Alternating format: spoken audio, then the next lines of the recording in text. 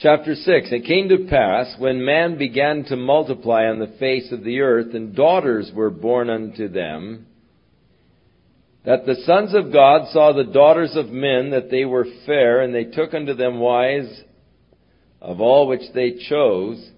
And the Lord said, My spirit will not always strive with man, in that he also is flesh, yet his days shall be 120 years. So we're coming now to a time in which God is going to drastically alter man's lifespan. By the time they were getting 900 years old, they were getting so wicked. God says, I'm not going to leave them around that long. Cut them down to 120 years. So a drastic altering after the flood of man's lifespan, which could easily be explained by the loss of the protective blanket around the earth, allowing much greater cosmic radiation, which causes the mutations of the cells, which causes the aging process in man. There's no way by which you can protect yourself from these little neutrinos, these little cosmic rays that bombard the earth and pass right through the thing like it wasn't even there. The earth is under this constant bombardment. Actually, we are protected much by our atmosphere. There is a certain danger to too much high altitude flying.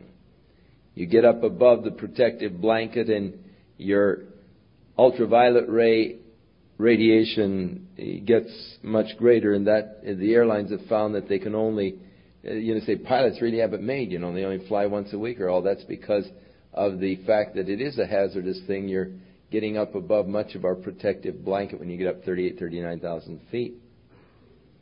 And so they limit their exposure. We're learning more and more about that. Who are the sons of God?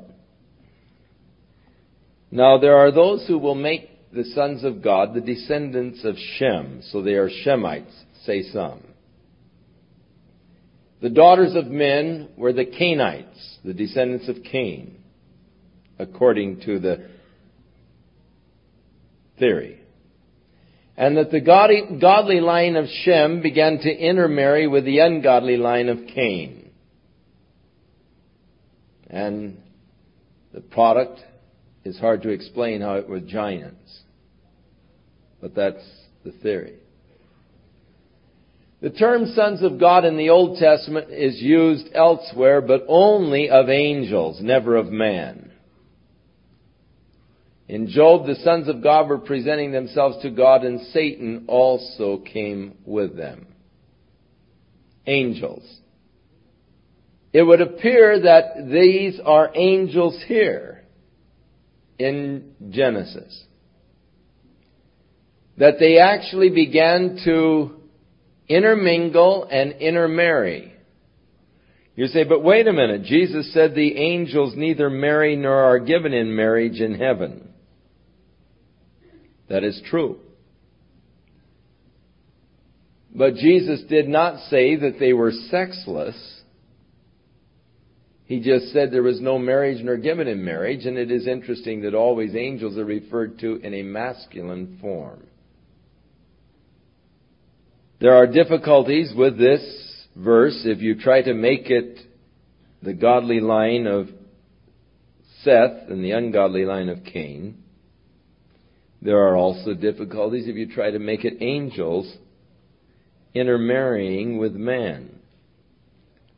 But in verse 4, there were giants in the earth in those days, and also after that, when the sons of God came in unto the daughters of men, and they bare children to them, the same became mighty men, which were of old men of renown. Some kind of a super race of giant men as a result of this. In the New Testament, we read that those angels which kept not their first estate are reserved in the chains of Tartarus, awaiting the day of judgment. It seems that there were certain angels perhaps that did not keep the first principle or first estate. Maybe they were these angels who came down and began to intermingle and intermarry with men.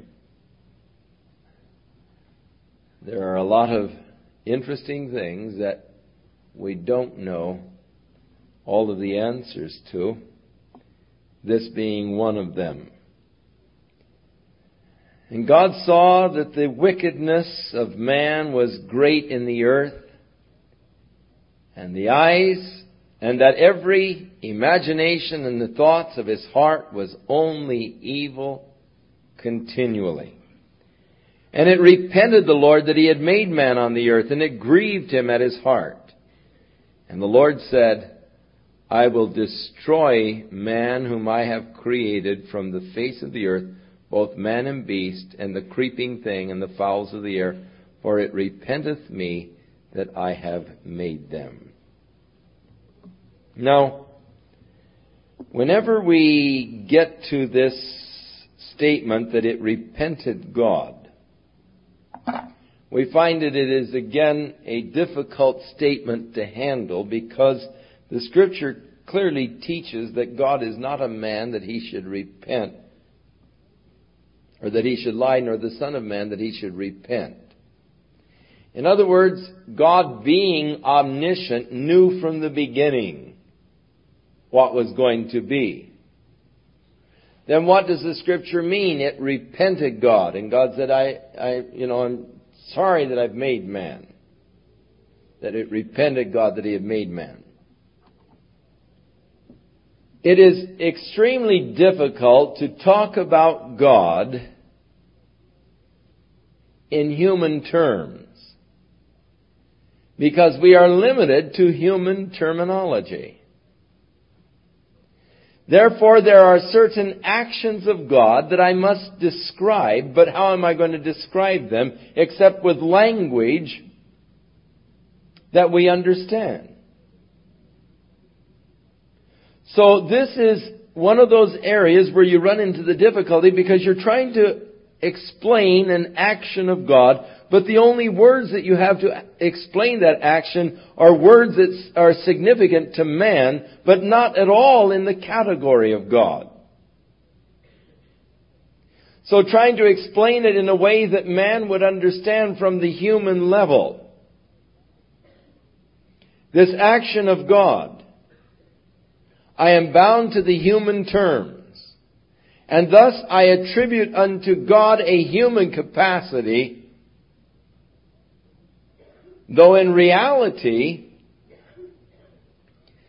the repentance of God is not at all as I would repent or I would be sorry for a thing. But I cannot understand the action of God, because his ways are above my ways and beyond my finding out. So God knew from the beginning all things. God knew that men would be corrupted. God knew that there would be violence. God knew that men would bring self-destruction upon himself. And so we describe the action of God in human terms. But yet, the Scripture declares that God is not a man that he should lie, nor the Son of Man that he should repent. But I have no other word to describe the action of God, so I describe it in human terms, though it is not at all repentance as man would turn or man would change. God said, Behold, I am the Lord God, I change not. He doesn't have to change. He is God. And so God declares his destruction of the earth. But Noah found grace in the eyes of the Lord. And these are the generations of Noah. Noah was a just man and perfect in his generations, and Noah walked with God. in the midst of an evil and corrupt world, with the wickedness and the corruption and every imagination of the thoughts of man's heart, evil continually, there's one man down on earth walking in harmony with God, in fellowship with God. Noah walked with God. What a testimony and what a witness. The earth also was corrupt before God. The earth was filled with violence. God looked upon the earth. Behold, it was corrupt. For all flesh had corrupted his way upon the earth. And God said unto Noah, the end of all flesh is come before me. For the earth is filled with violence through them. And behold, I will destroy them with the earth. Make thee an ark of gopher wood. Room shalt thou make in the ark. And thou shalt pitch it or cover it within and without with pitch. And this is the fashion which thou shalt make of it. The length of the ark shall be 300 cubits, the breadth 50 cubits, and the height of it 30 cubits. Now a cubit is about 18 inches long, which means that this ark was 450 feet long, 150 feet wide, and 45 feet tall. It was to be 3 stories, 15 feet each. Pretty big boat, really. It has a cubic footage of about 1,400,000 cubic feet. Equivalent to about 522 cattle cars of a train. So if you had a train with 522 cattle cars, you could carry quite a few animals. The ark was no just little boat.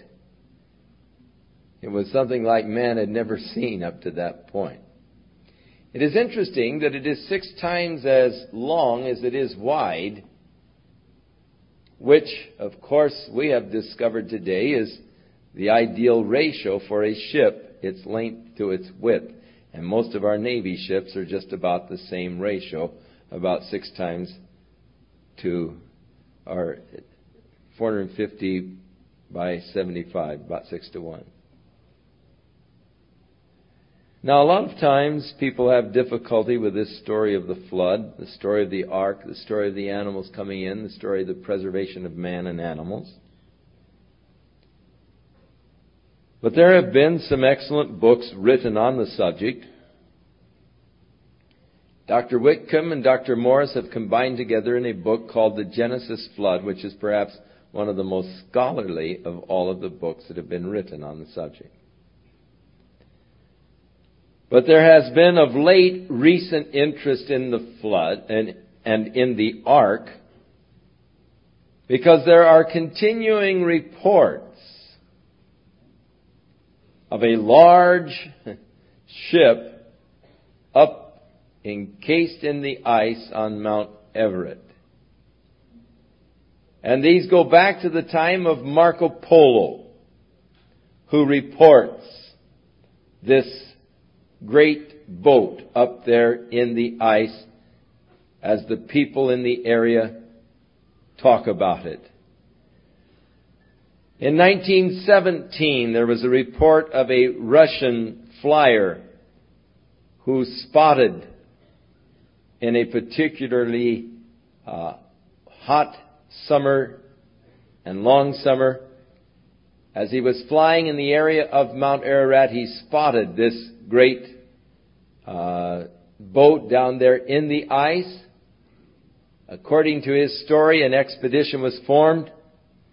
And at the time that they were coming out with the evidence was when the Bolshevik revolution took over and all of the evidence was destroyed. This flyer later came to Canada and told his story, which caused others to try to find or locate this boat, and one of these being a French explorer by the name of Navarro, who has brought back wood from this object that he found high above the timberline encased in the ice, and described it in his book, Noah's Ark, I Touched It, by Francis Navarro. There are attempts at expeditions now, but the Turkish government, being Muslim-controlled, has really not allowed any recent kind of expeditions. There are men of science who would like to go up and settle the issue once and for all, but the Turkish government right now is opposed to it, even as the government of Syria has been reluctant to allow any more excavations where they found the Ebla tablets, because of the Ebla tablets proving the fact that Abraham did exist, David did exist, and so forth. And they're upset with this because it does give to the Israelis a claim and a right to the land. And so the Syrian government has asked them not to do any more excavations in the area of the Ebla tablets, and are cutting off any further scientific expeditions there because of the adverse effect upon it, also a Muslim state. And if the ark could be discovered, then of course it would create an interesting problem for the scientists, is how did that boat get up there so high? How did they carry the lumber up there to build that thing and the whole thing? It would be, of course, very interesting. Jesus said, "Blessed are they who see and believe. More blessed are they who believe without seeing." And if it would take the ark's discovery to make a believer out of you, I feel sorry for you. But I hope that they will discover it so you will become a believer. But there is other interesting evidence that the world did experience a worldwide flood. Of course, the idea of a worldwide flood is opposed to the uniformitarian theory upon which evolution is based, and it is interesting that scientists are not always honest. In fact, there's a lot of dishonesty in the scientific field. They like to come off as men of science. But most of them have certain theories that they have sworn by, and thus to change would be to discredit themselves, and their pride won't allow them to do it. And anyone who says anything other than what they have already accepted as fact, any evidence that is brought forth that would destroy one of their theories that they accept as scientific fact, they immediately reject, crucify the individual, reject his works. Immanuel Velikovsky first came out with his book, Worlds in Collision, and it was first published by Macmillan. Now, Macmillan publishes a lot of school textbooks. And the professors were so angry at the facts that Immanuel Velikovsky came out with in his book, Worlds in Collision, showing the impossibility of uniformitarianism, disproving it, that they raised such a ruckus that Macmillan Company had to quit publishing the book. And Doubleday picked up the rights and began to publish it. But they were determined to not allow the book to come to the public. And when it was delivered to the public, there was a great furor and a quick retraction of the things that he said. Before the book was ever published, before people had full copies of the book, they were already writing rebuttals, not even knowing for sure what he said. Scientists are not dishonest. I mean, they are not honest. When it comes to a destroying of one of their pet little theories, they will lie, they will connive and everything else in order to keep their theory alive. And their pet theory is that man exists by an evolutionary process. And the reason why they love that theory so much is because it is able to exclude God from the system. And anxious to exclude God from their system, they tenaciously, religiously hold to the evolutionary theory, though much evidence is being uncovered that would really make the theory quite incredible. Emanuel Velikovsky has written a new book, Earth in Upheaval. Now, let me say this concerning Emanuel Velikovsky. Number one, he doesn't really believe that the Bible is the Word of God. In fact, there are parts of the Bible that he completely rejects. He's not a Christian. He's a Jewish scientist. But he looks at the Bible as a history book. And he takes the things that happened, or that the Bible declares happens, and he seeks to use them as historic facts to prove his theory, which is that the planet Venus was introduced to our solar system and became fixed in its own orbit at about the time of Joshua, and the long day of Joshua is explained by this near pass of the planet Venus. That the plagues in Egypt at the time of Moses are explained by an earlier pass of the planet Venus, that there were several passes until it became fixed in its own orbit around the sun. There were several near misses.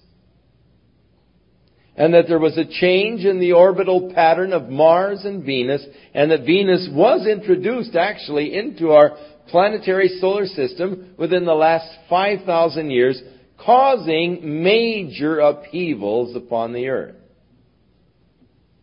Now that's his theory, and he seeks to prove his theory. But in so doing, he amasses a great deal of evidence. But some of this evidence that he has amassed is very interesting to me. For instance, in this book, Earth in Upheaval, he tells about the bones of whales have been found 440 feet above sea level, north of Lake Ontario. A skeleton of another whale was discovered in Vermont, more than 500 feet above sea level, and still another in Montreal, Quebec area, about 600 feet above sea level. The skeletons of whales.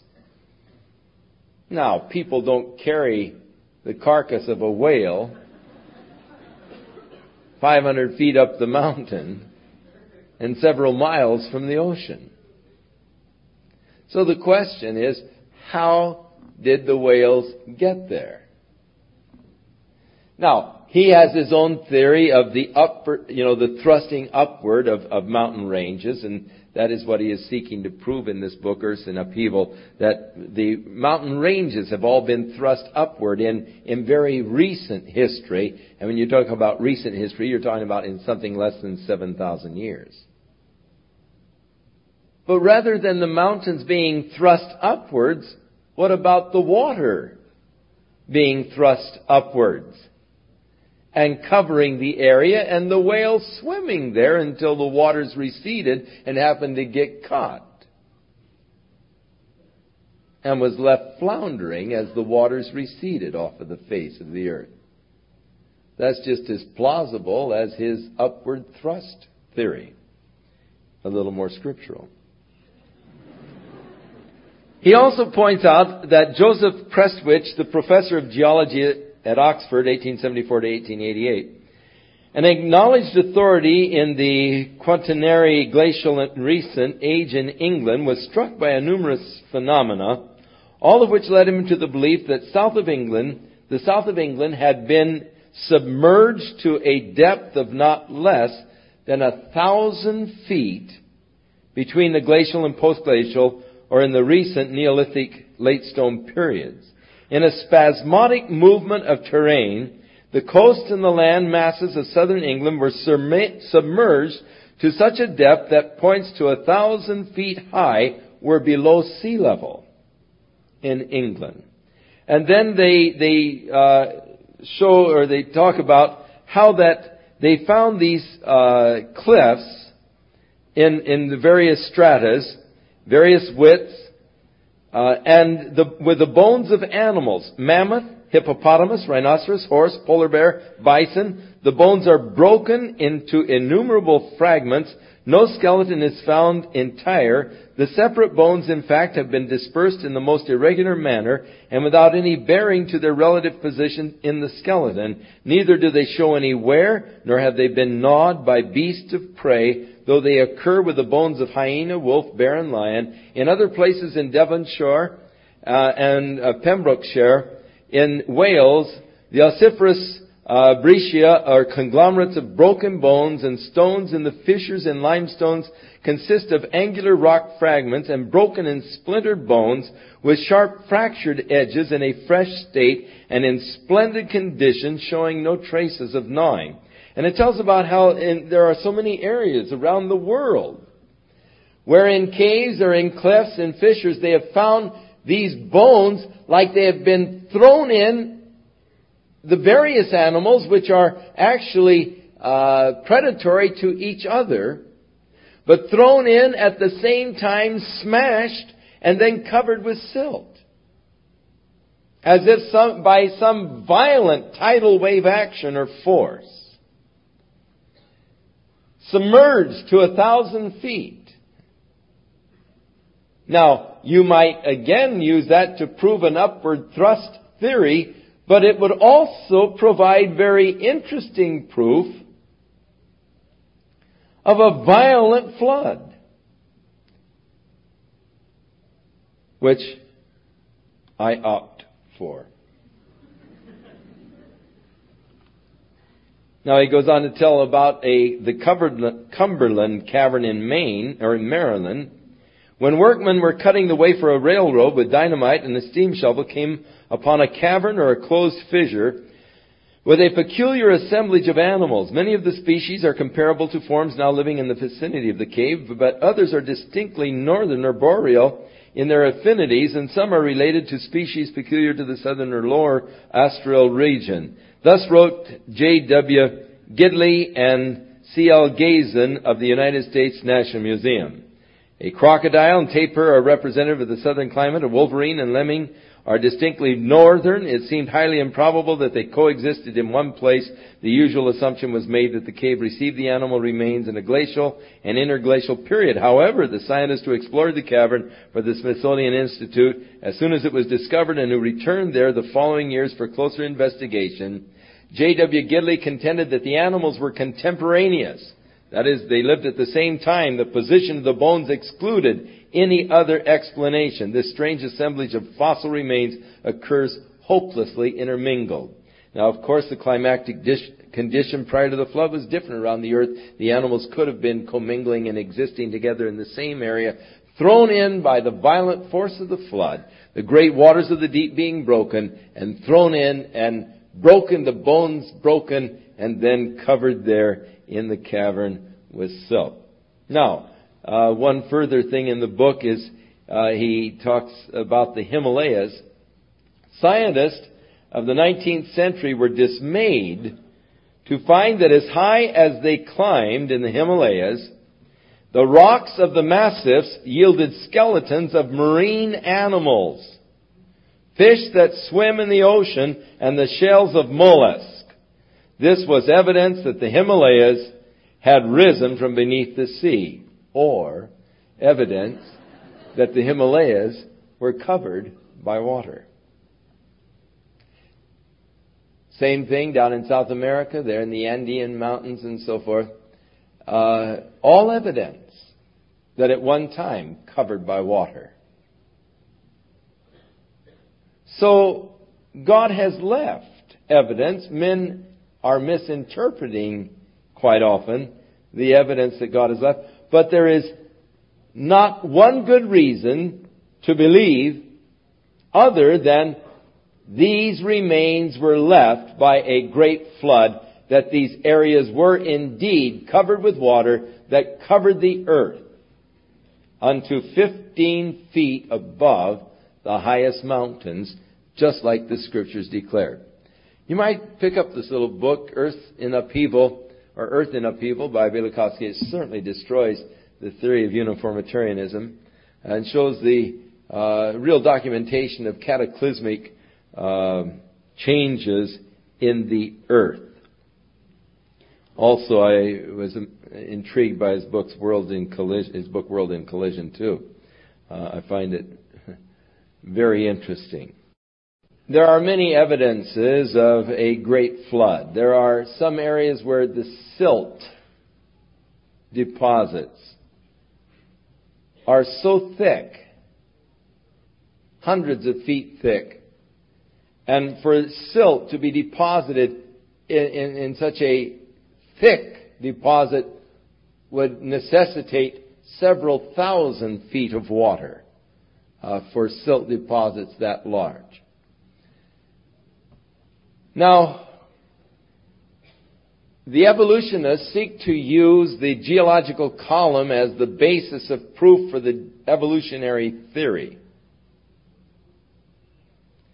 There are many problems with the use of the geological column as the basis of proof for the evolutionary theory, not the least of being the fact that the geological columns are totally lacking in any evidence of any transition forms from one species to another. Not one single evidence of a transitional form of species, which of course is a vital part of the evolutionary theory. But this total lack of evidence in the geological column of any transitory form of species caused a professor at Stanford University to come up with the hopeful monster theory to prove the change or to explain the changes of species for which the geological column is so absolutely silent. And so, according to the hopeful monster theory, the snake laid its eggs in the sand, and when they hatched, the birds flew out. He may call it the hopeful monster theory, but as far as I'm concerned, it's for the birds. Because you'd have to have two birds flying out in order that they might continue a new chain and develop a new species. The geological column is interesting. Of course, it's a thing that is involved in circular reasoning. For how do they age, how do they date the various geological formations? They age them by the type of fossil found in it. Now, how do they age the fossils found in the various formations? The fossils are aged by the type of formation they are found in. In other words, there is no accurate way of aging. They are dated upon the assumption of the truth of the evolutionary theory that all things have evolved from a lesser form to a higher form. But there are areas where there is a total reversal of these of the geological column, where some of the older columns are over the top of the new. for several hundred and in some places several thousand square miles. And so they've developed, of course, they're never lost for a idea or a theory, and they developed this whole flip-flop pancake theory that somehow the whole thing got flipped over. Several thousand miles, just square miles flipped over, inverting the columns. Of course, how one tree was able to grow through several of the various forms of the geological column rocks and so forth, covering several millions of years, is a little bit harder for them to explain. But if you believe in the flood, you have no problem with the geological column at all. Everything was made after its own species, just like God said. Now, it would stand to reason that the low-order form of life would be the first that would just be lost in the flood and drowned at the lower levels. And as the sediment would build up, you would have the higher forms of life, some that would be able to get higher on the cliff or be able to swim maybe a bit and would be planted higher. And so the more complex forms would be higher in the geological column. But all of them being placed there by the flood, and the flood really is a far more plausible explanation of the geological column and is in total harmony with a model that you would set by creation by God of species after their own kind and all, because then you would not expect to have any transitional forms between species. So, the flood itself gives to us a very plausible explanation of the whole geological column. And the geological column actually, again, a proof that the flood did exist. But Peter, though he wrote 2,000 years ago, seemed to nail the thing right on the head. For he said, in the last days scoffers would come saying, where is the promise of his coming? For all things continue as from the beginning, since our fathers have fallen asleep. That's the doctrine or the theory of uniformitarianism. Everything is continuing as it was from the beginning. So Peter foresaw this theory of uniformitarianism by the scoffers who would be mocking at the Bible and the promises of the coming of Jesus Christ. All things continue as they were from the beginning, Peter said they would be saying, or the doctrine or the theory of uniformitarianism. But Peter said, of this they are willingly ignorant, that God destroyed the world with a flood. The one thing that would account for all of the evidences, they are willingly ignorant of that fact. Peter nailed it way in advance, foreseeing it by the Spirit of God. So, again, the Bible is well ahead of man. So God gave to Noah the dimensions of the ark.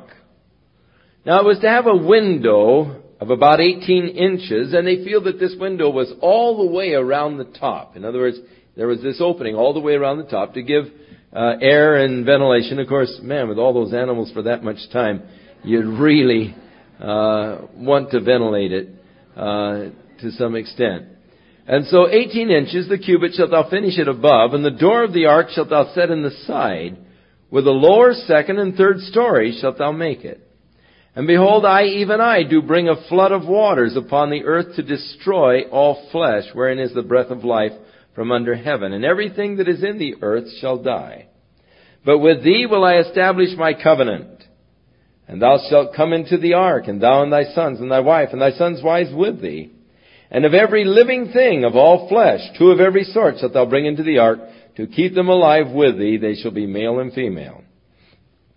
Of the fowls after their kind, the cattle after their kind, the creeping things of the earth after his kind, 2 of every sort shall come unto thee, to keep them alive, and to take unto thee of all the food that is eaten, and thou shalt gather it to thee, and it shall be for food for thee and for them. And thus did Noah according to all that God commanded him, so did he. Now, of course, when Noah brought them in, it was all after their kind.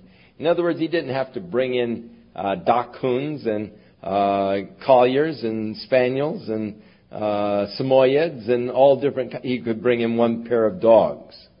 And there are mutant strains that do exist. And there is definitely evolutionary processes that take place on a horizontal plane. Within a family, within a species, there are the changes, the mutant changes that can take place within species.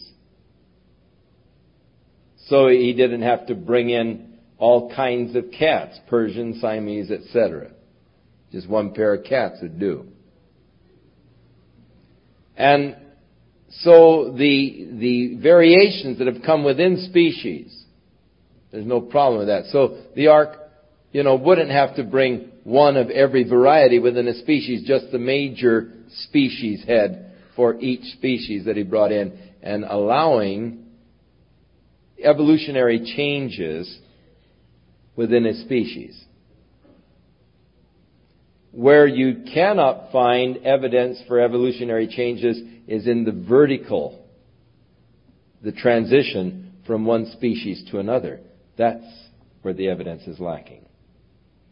Sure, you can show that a monkey of one period had 18 teeth, and another, and during the different periods, there were mutant strains and so forth, and more teeth and less teeth, etc. Changes of facial parts and so forth. Sure, you can have mutants in a horizontal change, but you don't have vertical changes from one species to another. And this, of course, is where the theory of evolution fails in proof of any transitional forms in the changing from one species to another species. And so the Lord said unto Noah, Come thou and all of your house into the ark, for for thee have I seen righteous before me in this generation. Now of the clean beast thou shalt take by sevens, male with his female. So 7 pair of the clean beast. And of the beasts that are not clean by 2, the male with his female. Of the fowls of the air by 7s, the male and the female, to keep the seed alive upon the face of all the earth. For in 7 days I will cause it to rain upon the earth for 40 days and 40 nights, and every living substance that I have made will I destroy from off the face of the earth. And Noah did according to all that the Lord commanded him, and Noah was 600 years old when the flood of waters was upon the earth. And Noah went in, and his sons and his wife and his sons' wives with him, into the ark because of the waters of the flood, and of the clean beasts and the beasts that were not clean, and the fowls and everything that creeps upon the earth, there went in 2 and 2 unto Noah into the ark, the male and the female, as God had commanded Noah. And it came to pass after 7 days that the waters of the flood were upon the earth.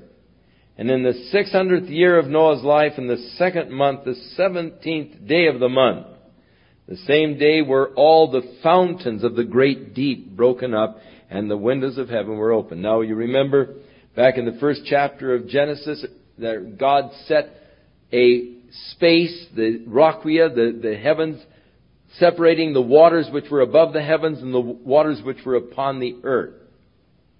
These waters now condensed and fell to the earth, but with that, the great fountains of the deep being broken up. There were great upheavals, no doubt, upward thrust of mountain ranges. It could be at this time that the Himalayas did rise out of the sea.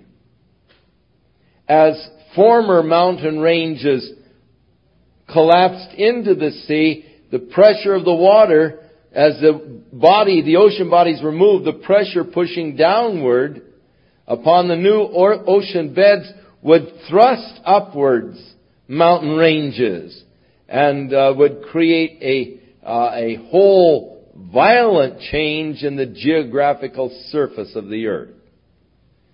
And I have no doubt but that there were many dramatic changes as far as geography is concerned at the time of the flood, as mountain ranges would disappear, the great fountains of the deep broken up, the rain descending, the pressure of the new oceans and the changing of oceans and so forth would of course create great changes. There used to be a vast ocean up in the area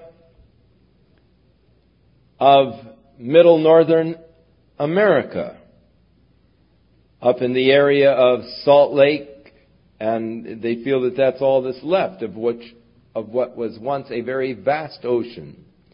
You go over to the south rim of the canyon there, and you find at the 8,000 foot level fossil remains of sea fish, shells, mollusks, and so forth. So that area was once covered by a vast ocean. Dinosaurs lived around its edges. The Painted Desert is an interesting area to search for dinosaur artifacts. I have a very interesting vertebrae of a dinosaur from the Painted Desert there. And it's very interesting to go and search for the remains of the dinosaurs that were once around the shores of the vast ocean that was up in that area, or the vast sea, whichever the case may be. But there have been great cataclysmic changes, upward thrust, pressures by the water changing its beds and so forth, and all testify to the truth of the biblical account of there one time being a great cataclysmic upheaval in which the fountains of the deep were opened. Changes of the ocean floors, changes of mountain ranges, upward thrust, other areas sinking and disappearing. It could be that the lost continent of Atlantis and Mu, that there is in reality a basis of fact that these did exist, and they could have been eliminated by this great flood, by the whole change of the structures. They have found in the Middle Atlantic vast beds of sand.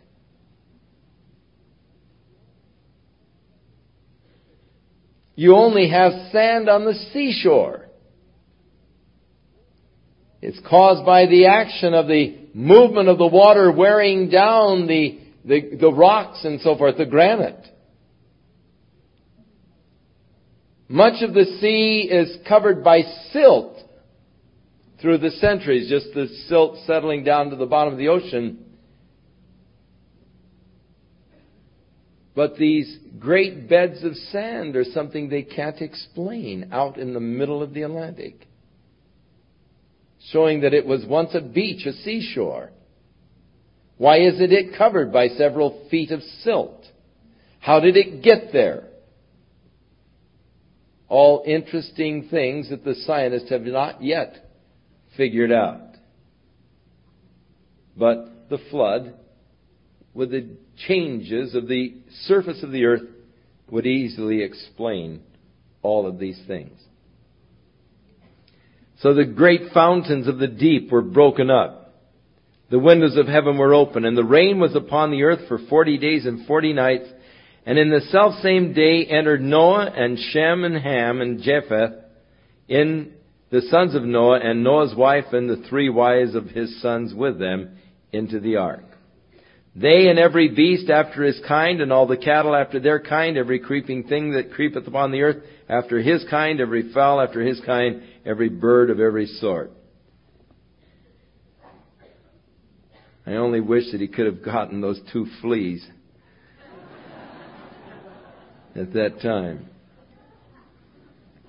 And they went in unto Noah into the ark, 2 and 2 of all the flesh wherein is the breath of life.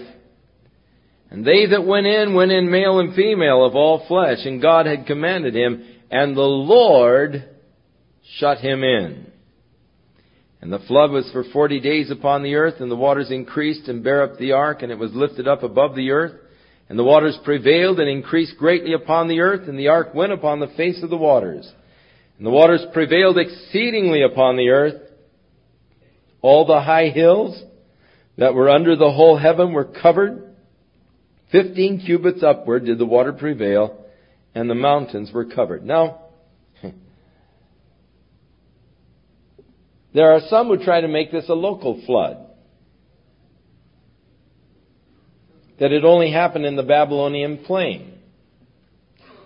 Well, then why would God put Noah to the job of building such a big boat? Why did he say, move out of this plain, Noah, over in the next mountain, range and all, and get into that valley over there, because this thing is going to get flooded? And how could the ark be deposited on Mount Ararat? And how could the waters cover Mount Ararat 15 feet above, which is 17,000 feet high? How could the waters just be piled up in that one area without being dispersed around the face of the earth?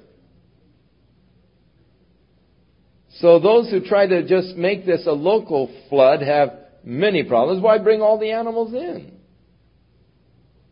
It would not at all be necessary if it were just a localized flood. But evidence, of course, the Scripture declares it was a worldwide flood, and evidence would seem to go along with the Scriptures on this. That is, the whales being found here in Vermont, 500 feet above sea level, and the cavern in Maryland and things of this nature with the various animals thrust in and broken up. The flood was 40 days upon the earth. The waters increased, bare the ark. It was lifted up above the earth. The waters prevailed and were increased greatly upon the earth. The ark went upon the face of the waters, and the waters prevailed exceedingly upon the earth. All the high hills that were under the whole heaven were covered. 15 cubits upward did the waters prevail, and the mountains were covered. That is 15 feet above the highest mountain. And all flesh died that moved upon the earth, both of fowl and cattle and beast and every creeping thing that creepeth upon the earth, and every man. All in whose nostrils was the breath of life, of all that was in the dry land died. And every living substance was destroyed, which was upon the face of the ground, both man and cattle, creeping things, fowl of heaven. They were destroyed from the earth, and Noah only remained alive, and they that were with him in the ark. And the waters prevailed upon the earth for 150 days. Almost a half a year. The waters prevailed upon the earth during this time of great cataclysmic upheaval. Now, Jesus, when talking to his disciples about the signs of his coming in the end of the world, said, as it was in the days of Noah, so shall the coming of the Son of Man be. The days of Noah were days of rapid population explosion. It came to pass in those days when men began to multiply upon the face of the earth. So population explosion during Noah's day. The days of Noah were days of abnormal sexual behavior. The sons of God seeing the daughters of men. Jesus says that they were days in which marriage vows were cast aside and men were marrying and giving in marriage or live-in type of relationships, not honoring the marriage vows, casting them aside. The days of Noah were days of wickedness, man's mind being evil continually. They were days of corruption, and they were days of violence. As it was in the days of Noah, so it is today. Noah was to be a sign of the coming of Jesus Christ. I believe that Noah also gives to us another sign of sorts. For Noah was upon the earth at the time of God's great judgment of the earth because of the wickedness. And God is going to again judge the earth because of wickedness. But I do not believe that Noah is the type of the church that God preserves during His period of judgment. There is a group that God is going to preserve during the period of coming judgment that will be sheltered by God. These are the 144,000. The Israelites who will be sealed by God and be sheltered from many of the judgments of God that are coming. That seal upon their forehead, the name of God upon their forehead, will be as it were an ark.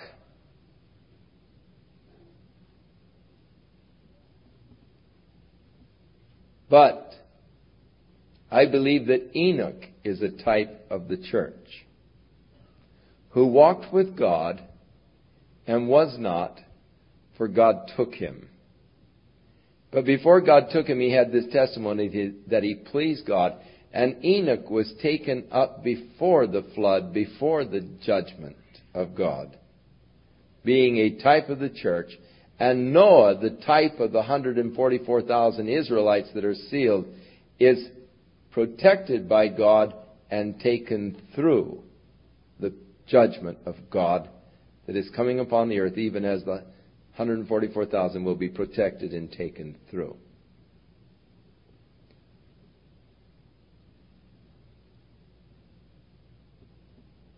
The interesting thing to me is that God placed Noah in the ark and He shut the door. The Bible says that Noah was a preacher of righteousness. He was preaching to these people during the 100-year period that he was building the ark, warning them of God's impending judgment that was to come.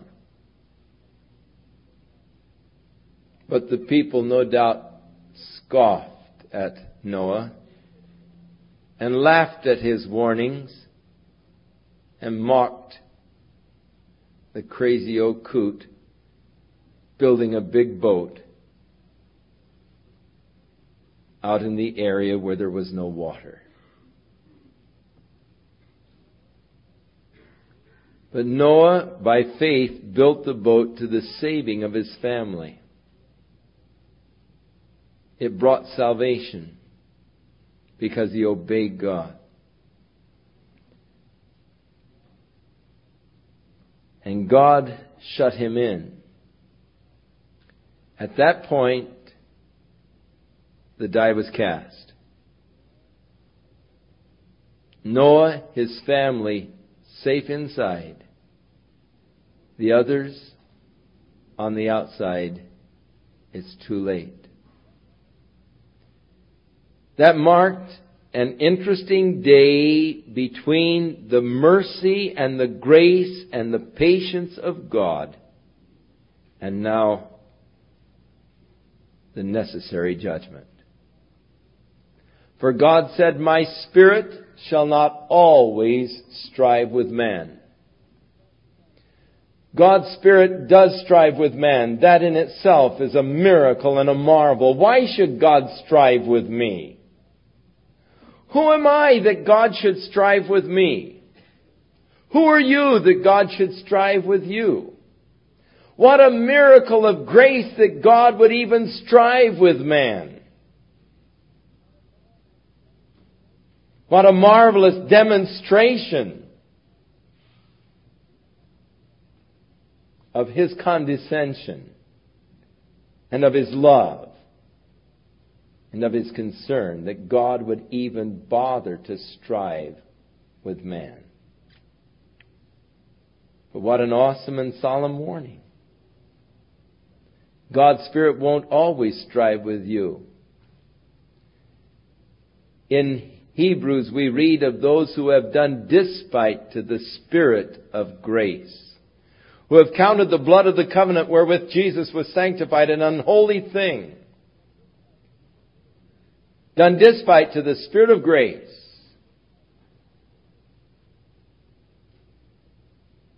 And there remains for them that certain looking forward to the fiery indignation of the wrath of God, by which His enemies shall be devoured.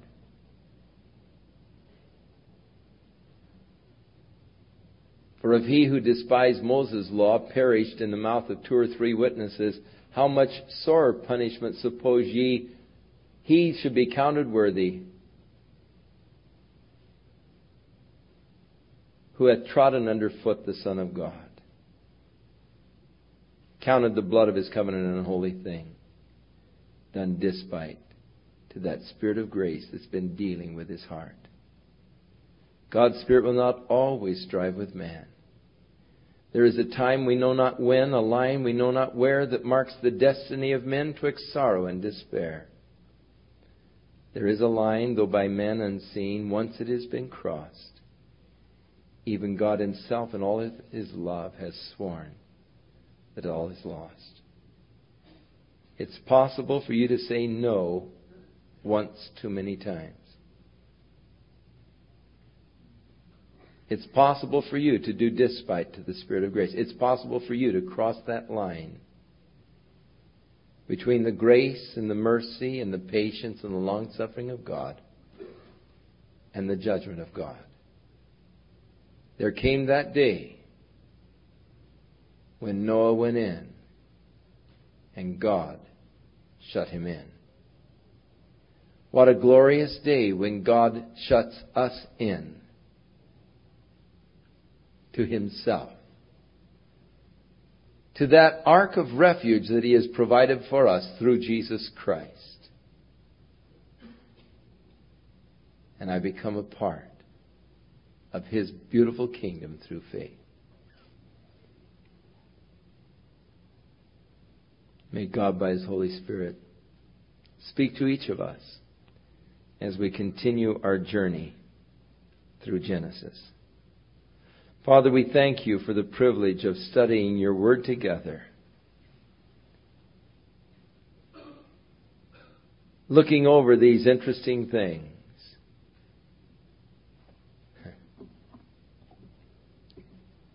Thank You for the record, Lord,